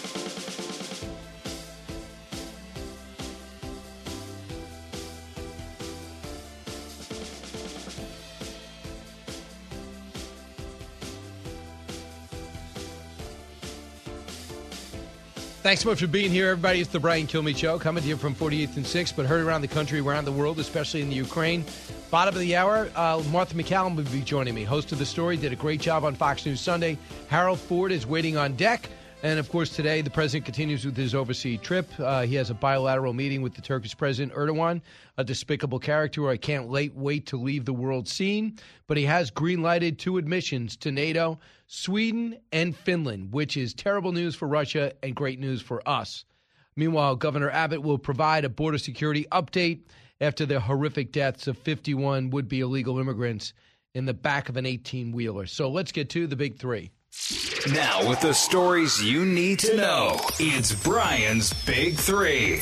Number 3. Turkey lifting its veto on Finland and Sweden's NATO ambitions. The traditionally neutral Nordic countries now one step closer to joining the Western military alliance. Finland and Sweden now one step closer to joining NATO. We'll see what's happening over the Ukraine, as many are clamoring for some type of success from Zelensky's crew. Number 2. Are we ready to fire Kathy Hochul? This November, in the state of New York, one-party rule will end. Kathy Hochul will get fired. We will restore balance and common sense to Albany again. Hopefully, we'll see. Lee Zeldin is somebody who does get the nomination on the Republican side to take on Kathy Hochul. Meanwhile, Joe, your party may be over. I mean, your party may be over you, as they are looking for and looking at different options because of the way you've handled different crises, policies, and more. Number 1. These people who lost their lives, they did so because President Biden has empowered and emboldened the cartels to do exactly what you saw happen. Unbelievable. Governor Greg Abbott. It took a mass tragedy now for even President Biden to finally pay attention to the border after the death of 51 in a tractor trailer. The problem for the president, with the attention comes the scrutiny, and indirectly, it looks like he is responsible for every loss of life. Joining us now, former congressman from Tennessee, turned 5 co-host and everything else, Harold Ford. Harold, welcome back. Brian, thanks for having me on, brother. First off, I want to talk about your column in the Wall Street Journal. You said there you have a plan for President Biden to get our economy back on track, leading, of course, with energy. And it looks nothing like the president's been talking about. But you're talking about it for the short term, going back to oil and gas. But how? Well, I think in the short term and intermediate term, conditions and circumstances make you adjust. And obviously, what we're confronted with in the geopolitical challenges and the spawning of energy challenges in Europe and around the globe, it's caused us to sort of think differently about it. Should cause us to think differently about our transition to a cleaner energy economy. Look, I'm committed to that kind of economy and that kind of energy economy in particular. But we shouldn't kid ourselves.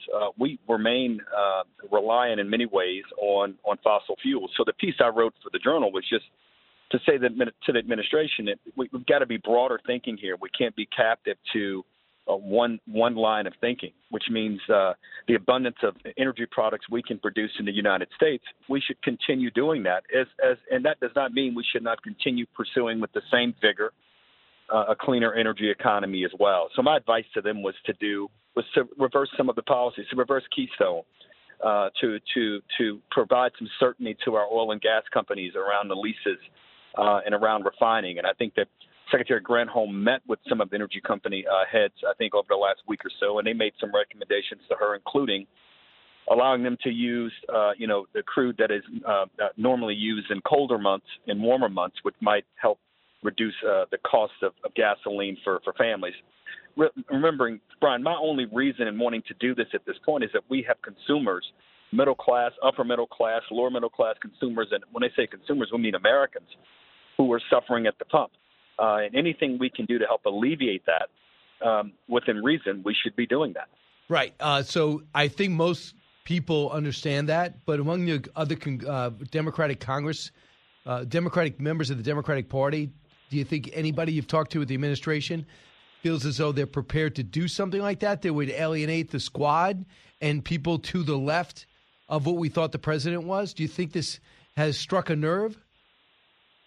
Well, I think my voice is one of a chorus of voices. I mean, Senators Manchin and Kelly, Mark Kelly from Arizona, have been advocates, have been proponents of this kind of approach. And I think there are certainly others. We sometimes amplify the voices of the squad, but there are certainly many Democrats in the House and the Senate who believe, much like I do, that, again, we're not saying divorce ourselves from pursuing a clean energy strategy or clean energy platform for the country over the next many years. But 10 years, 15 years, whether it's 5 years or 15 years or 20 years, we shouldn't put the American consumer and the American household through unnecessary and particularly avoidable pain if we can do that. And I think we can. We can do both. We just don't have to. We don't just have to do one. I know, and I hear you. I'm just wondering if it'll resonate with the administration that would hopefully care more about leadership and doing the right thing than the politically correct thing, being that your 39% approval rating. Does that also free you up to say how much lower can it go anyway? It's not like you're playing with the perfect game, Harold, if you're the president. Yeah, I mean, I think that approval ratings and polls you can't agree with them when they're good for you and disagree with them when they're bad for you. This White House doesn't seem to be bothered by some of the polling in pursuit of some of the things that it wants. And I think that you just need some different thinking around the table around this issue. I was encouraged also just with one of your stories around Sweden and Finland, but I was equally encouraged to hear President Zelensky talk about perhaps a resolution to this war by the end of the year, which I don't know how that looks or what that looks like. I do hope that it means we're going to repel Russia and certainly not allow them to have parts of that country. But, I don't live in Ukraine, and I certainly don't have any insight into how the leaders are thinking there. But I do know the impact that it's having on the globe, and do know the impact it's having on energy prices. But that too should not dissuade the administration from thinking about new energy strategies and new energy policies, and I hope they do that. So how do you explain the president being euphoric, according to the New York Times story, when Bernie Sanders came out and said, "I'm not running"? He's 82. And he said, invited him to the White House that night. And the story is and reads out that the president doesn't understand why the Democratic Party won't take yes for an answer. What's the story in Democratic circles? I mean, does the president not realize his performance has not been strong and people are really are very unforgiving since Afghanistan? Is there a disconnect there? Well, I think anytime someone says they're not going to run against you, I don't care which party you're in, if you're going to not have an opponent in the primary, particularly as a president, you are probably relieved that the history of presidents who have meaningful primary opposition who are running for re-election is not a good record. From Carter to H.W. Bush, when you have those kinds of primary opponents, you generally don't win in the fall. So I'm sure he does not want that kind of energy being spent in division over the summer, this summer, fall, and even next year.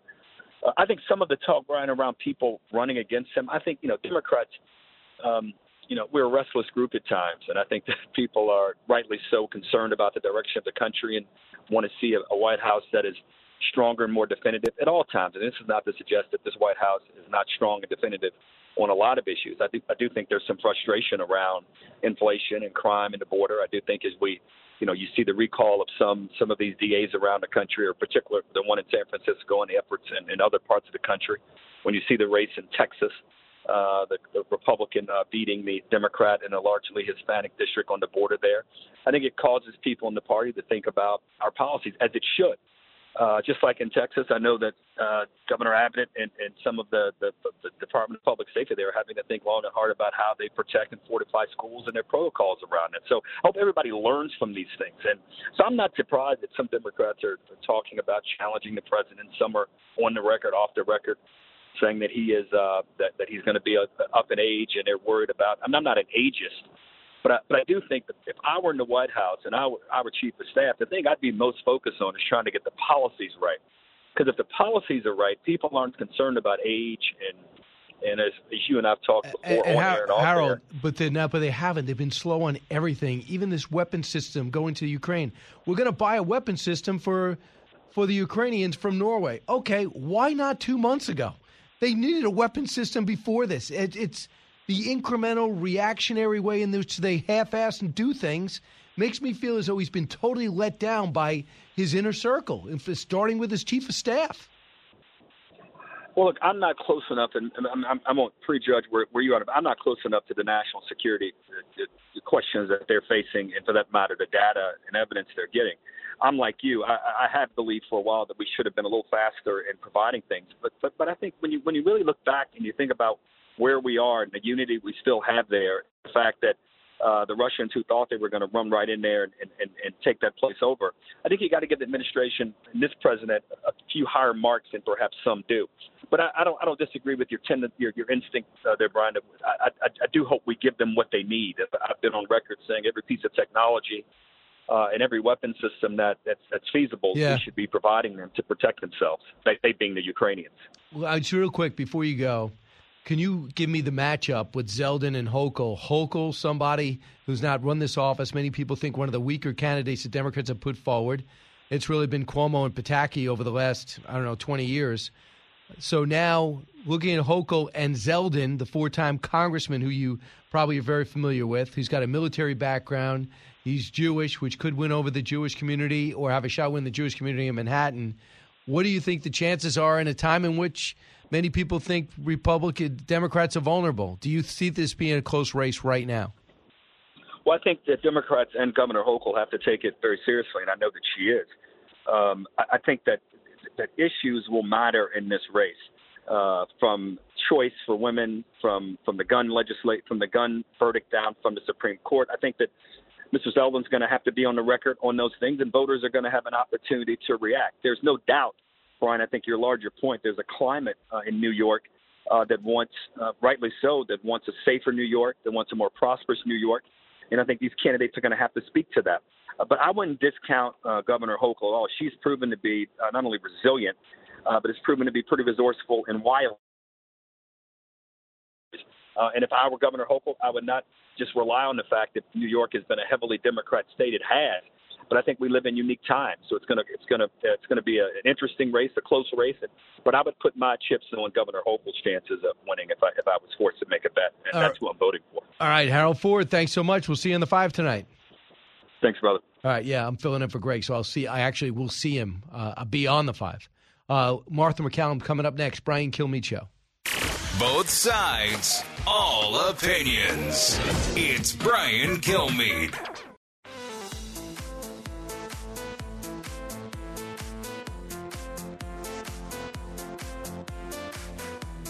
The fastest 3 hours in radio. You're with Brian Kilmeade. Do you think that you'll have President Biden come and campaign with you in that district?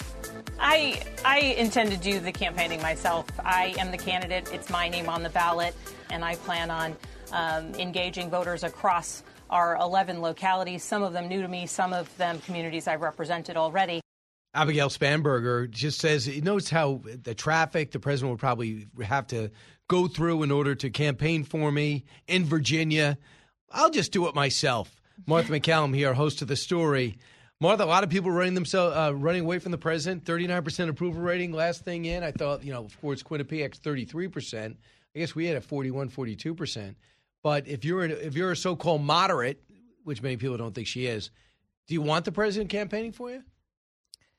I don't see how it's a plus, at this point. It's interesting. I asked Stacey Abrams that question on Sunday, and she said yes.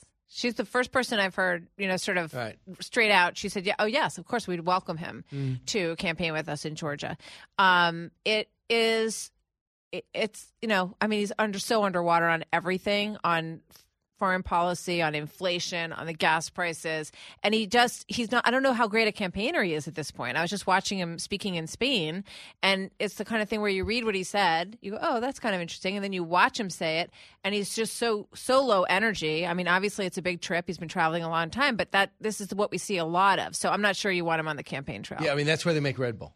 I mean, that's why they put it together. He read it right off the card, too. I mean, he's reading right off the card. I know. And what about the exchange? In fact, you know what? Just Jack Keane said something about that this morning with how it's so required of the president of the United States right now to be persuasive on Ukraine.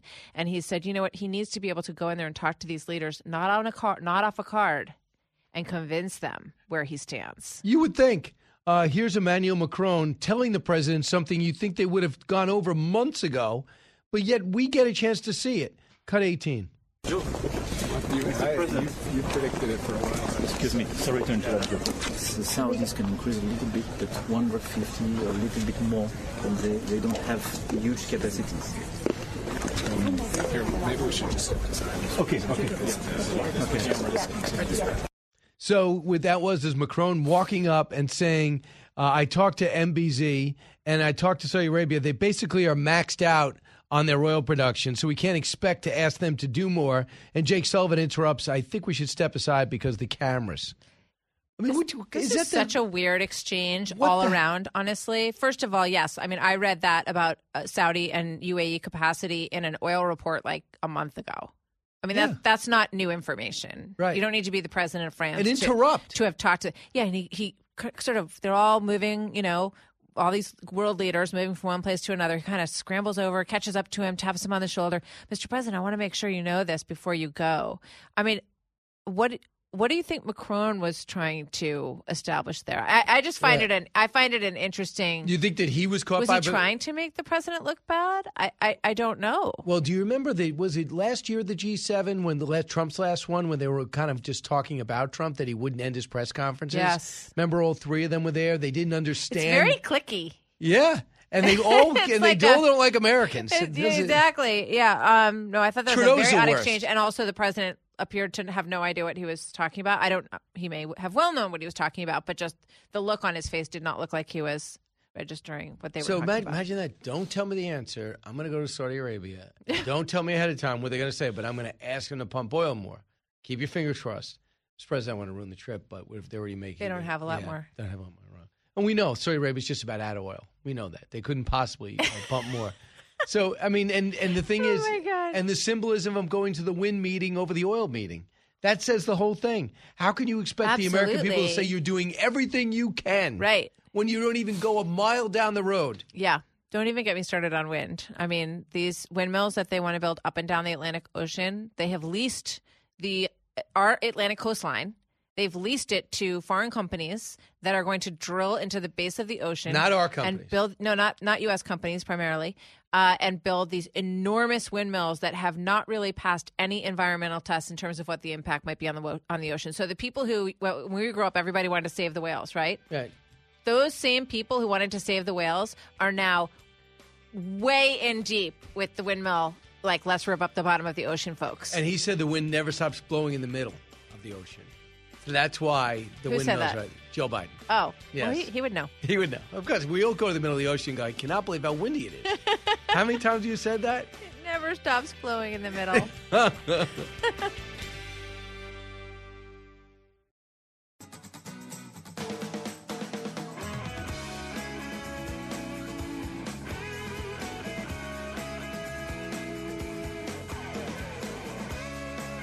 The talk show that's getting you talking. You're with Brian Kilmeade.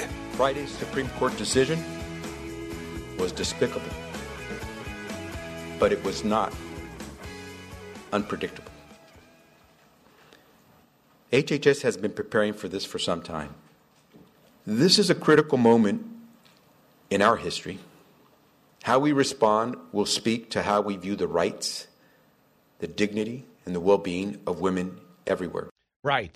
Secretary of Health and Human Services, Xavier Becerra, another person ill-qualified to have that spot, who just basically disappeared after his coronation. With us right now, it's Martha McCallum, set to host her show at 3 o'clock today. First off, so it was despicable, but it was not unpredictable. And we're talking about different ways to get abortions in red states, maybe 10 cities in Yellowstone Park, in Montana. Maybe we could put some in Central Park will be no problem. New York will have no problem. They'll have a lot of abortions. I think it'll be in our brochure. Come to New York, have an abortion. And now for the I mean, have you ever heard Oklahoma? a worse oxymoron than abortion tourism? No. I mean, just think about it, right? I got some heat the other day for saying that I thought it was a sad way to promote a state to say, please come here for your abortion. Apparently, that's something you're not supposed to say. Really? That abortion is sad in any way. That's a bad thing to say now, apparently.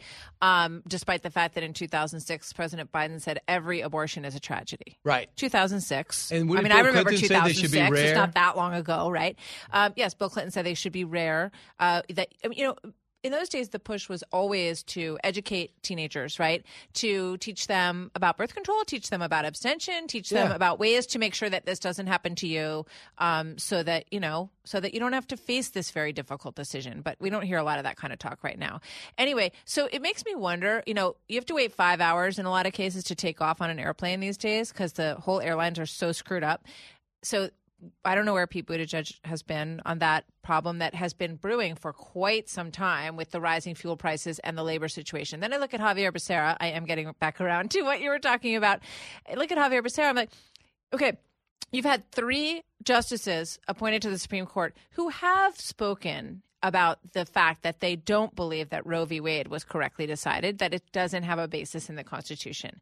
So despite the fact that they wouldn't come out and say that clearly during their process does not mean that that's not woven into their fabric, just like Ruth Bader Ginsburg and Sonia Sotomayor, ended up becoming justices who were reliably not originalists when it comes to the Constitution. Right. So where has he been? He could have been really making a name for himself, saying like, I'm setting up these centers, I'm doing this because just in case this happens, we want to be ready. We want to be ready.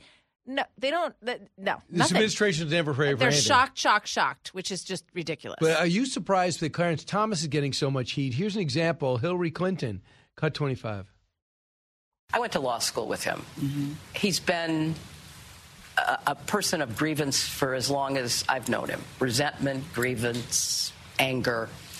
And he has signaled in the past to lower courts, to state legislatures, find cases, pass laws, get them up. I may not win the first, the second, or the third time, but we're going to keep at it. Women are going to die, Gail. Women will die. So she's known him 50 years ago. He's always been a person of grievance. What about that? What's he? Not many people describe I think Hillary him. Clinton has quite a few grievances. Yeah, she never complains. She doesn't ever complain about elections that were Vast right-wing illegitimate, conspiracies. right? So she has grievances as well. I think that. It all depends on how you look at it, I guess, right? But I think Clarence Thomas has been enormously consistent in his originalism.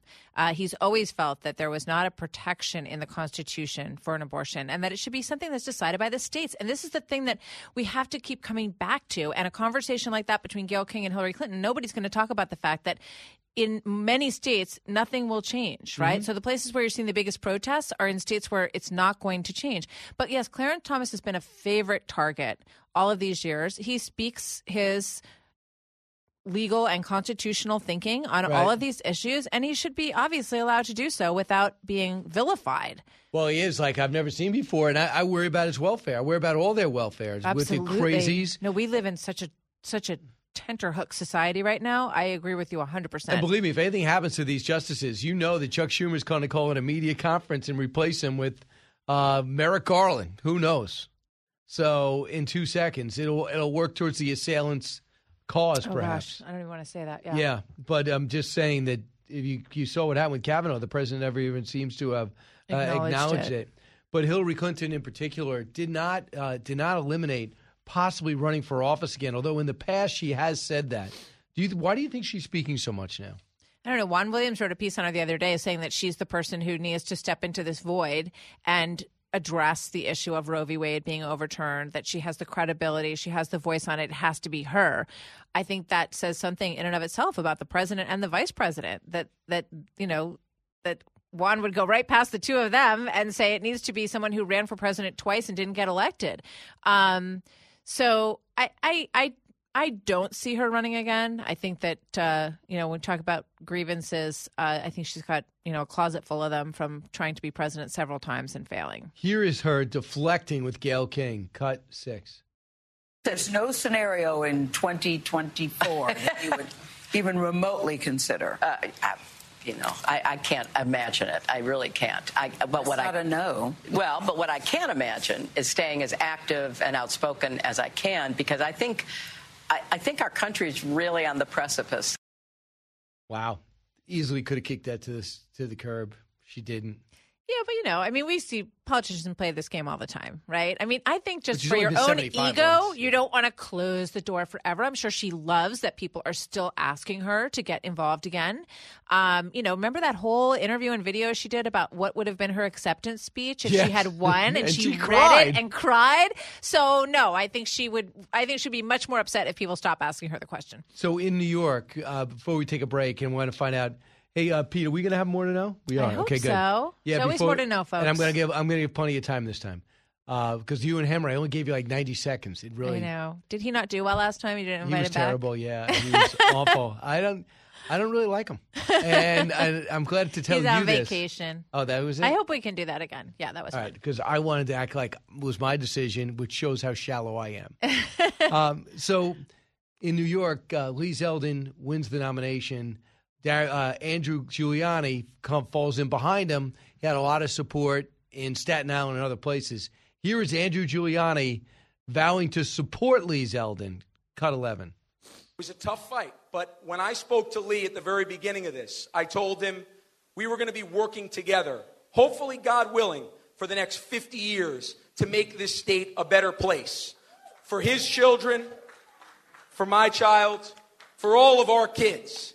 And it is so important that over the next 4.5 months that we all work. So he said, my point was, we're all going to work together. So Giuliani, Astorino, and the others.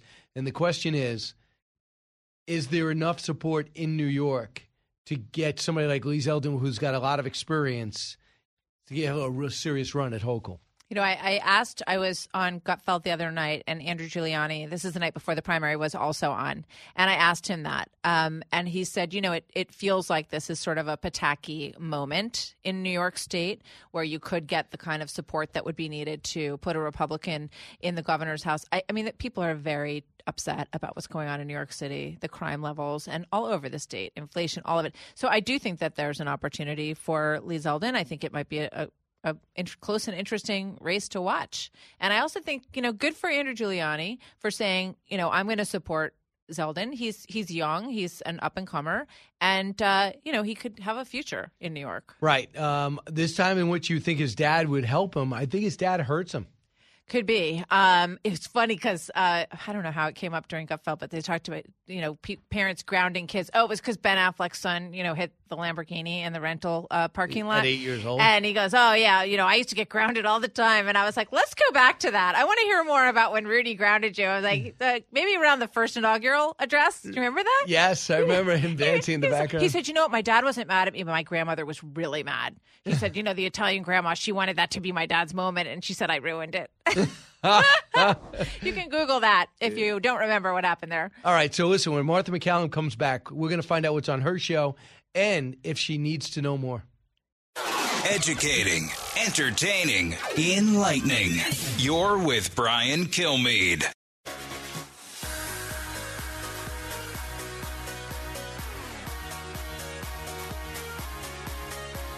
He's so busy, he'll make your head spin. It's Brian Kilmeade. Yeah, so all this stuff is happening while we have a dead man as president. It's just. Are you throwing out any fun. Any support towards anyone, or are you going to hold off? And because I know, didn't Elon Musk come out recently for DeSantis? Yeah, I think Ron DeSantis would work as a good president. I feel like what he did for Florida, a lot of people gave him a lot of grief, but ultimately he was correct. He was correct when it comes to deaths. He was correct when it comes to protecting our vulnerable populations. He was correct in terms of distribution of monoclonal antibodies, and he was furious when the government tried to pull those. They were trying to pull very effective treatments You know, he is not perfect. He's a human being. But what he's done is stand up for freedoms. So that is Joe Rogan talking about Ron DeSantis. Remember, Joe Rogan voted for Bernie Sanders. So Joe Rogan talking about Ron DeSantis, and Joe Rogan ran from California, by the way, they between the taxes and COVID-19 policies. And Ron DeSantis was right, and they did take away the monoclonal antibodies. He hasn't gotten them back yet. Martha McCallum here, Martha. Rogan talking about that. What did he say that's incorrect? Nothing. I mean, and he's a part of that very interesting vote, right? That Bernie Sanders sort of libertarian group that ended up supporting the policies of President Trump and now support DeSantis. So I think they're going to be a very interesting block to watch as we go forward. And I think obviously DeSantis is the most viable candidate because I think that he would energize the Trump voter in a way that nobody else out there else might at this point, but it's very early. A lot is going to change between now and then. And I'm just wondering if there's anything more. Wait, before we do this, who's in your show today? So we're 3 o'clock. So we're going to talk to Ben Carson. We're going to talk to Brian Kemp. I interviewed Stacey Abrams on Sunday, so I said, let's have Brian Kemp on to get the other side of the governor's race in Georgia. So we're going to talk to him, and Chad Wolf is going to join us on this, which is just getting worse by the moment, this horrific death of all of these people in this tractor trailer on the border in San Antonio, Texas. It's up to 53 now dead. Let's find out if there's even more for Martha to know. More to know. All right. Martha, go. Americans are headed into an ugly 4th of July travel weekend with 1,800 flights canceled already this week with days left to go. My daughter scheduled a flight, and I was like, okay, that's smack in the middle of the day when everyone's leaving for the weekend, and your return is when everyone is coming back. So just bring a good book. Bring a good book and just look at your app. It's going to be entertaining. Yeah. And also, another thing they do now with travel, they'll tell you, okay, you're 4 hours late. All of a sudden, you'll see a message. No, it's ready. I know. So you cannot... When they first tell you you're delayed, you still got to get to the airport on time. I know. Because they'll choke up on it again real quick. And then you get to your gate, and it's like, oh, sorry. It's gate C8. Right. That's on the other side of the airport. Exactly. I don't even know if you should swipe because this is a similar story. Swipe anyway, Eric. Washington, San Francisco, New York among the worst-run cities in America. The D.C. ranks as the worst-run big city in the entire country. We have 150 big cities. San Francisco, California, New York City ranked second, third, worst, respectively. All three finished at the bottom of the list in terms of total budget per capita, while also tying for the largest amount of long-term outstanding debt per capita. In Washington, high school graduation rates are now the fourth lowest. In San Francisco, it's also home to the worst quality roads. In New York, they call it the big toilet. Although recent reports continue to document the city's rising crime rate, New York still managed to finish 12th in terms of safety. But that's what we're looking at in New York. A reason why people are running for the hills. You know what? It's the great American decline. And we live in an environment now where efficiency and excellence and performing at your best in anything you do has disintegrated. And I think COVID also put a big dent in that kind of mindset.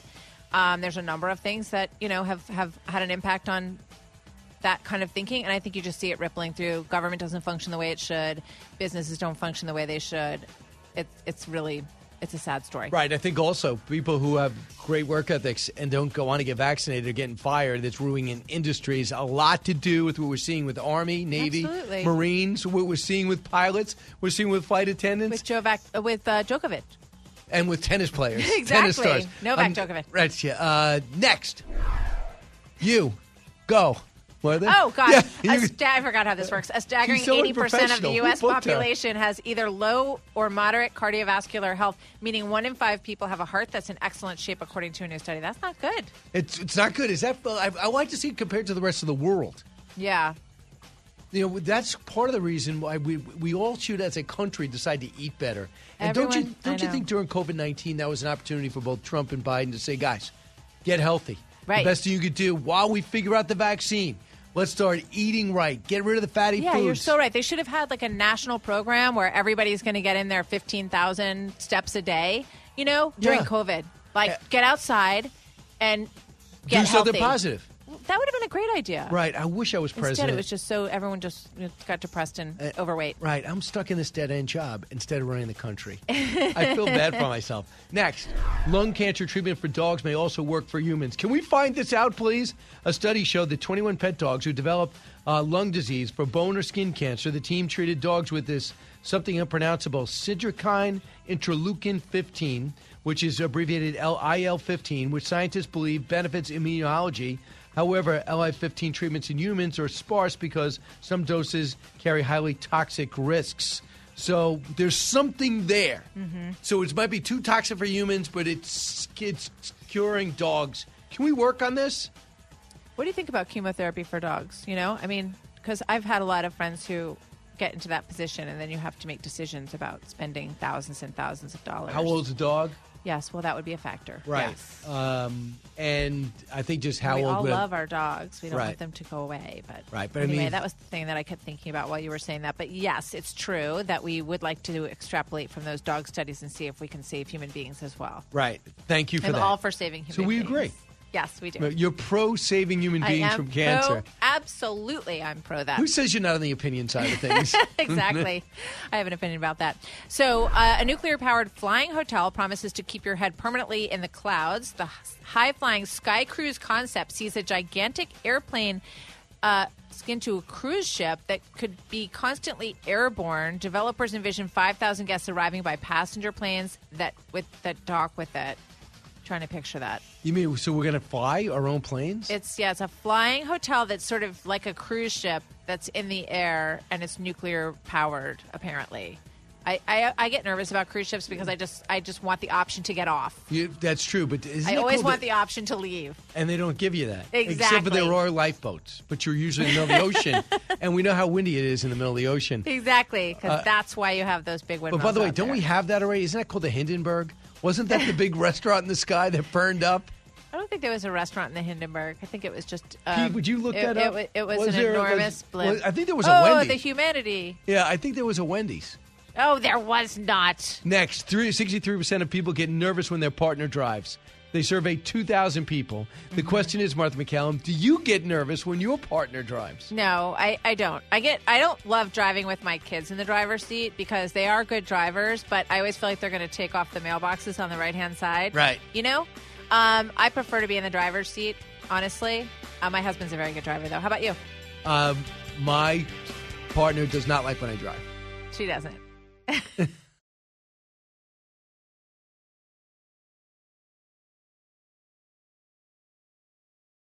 From the Fox News Podcasts Network. In these ever-changing times, you can rely on Fox News for hourly updates for the very latest news and information on your time. Listen and download now at foxnewspodcast.com or wherever you get your favorite podcasts. Listen to the show ad-free on Fox News Podcast Plus, on Apple Podcast, Amazon Music with your Prime membership, or subscribe wherever you get your podcasts.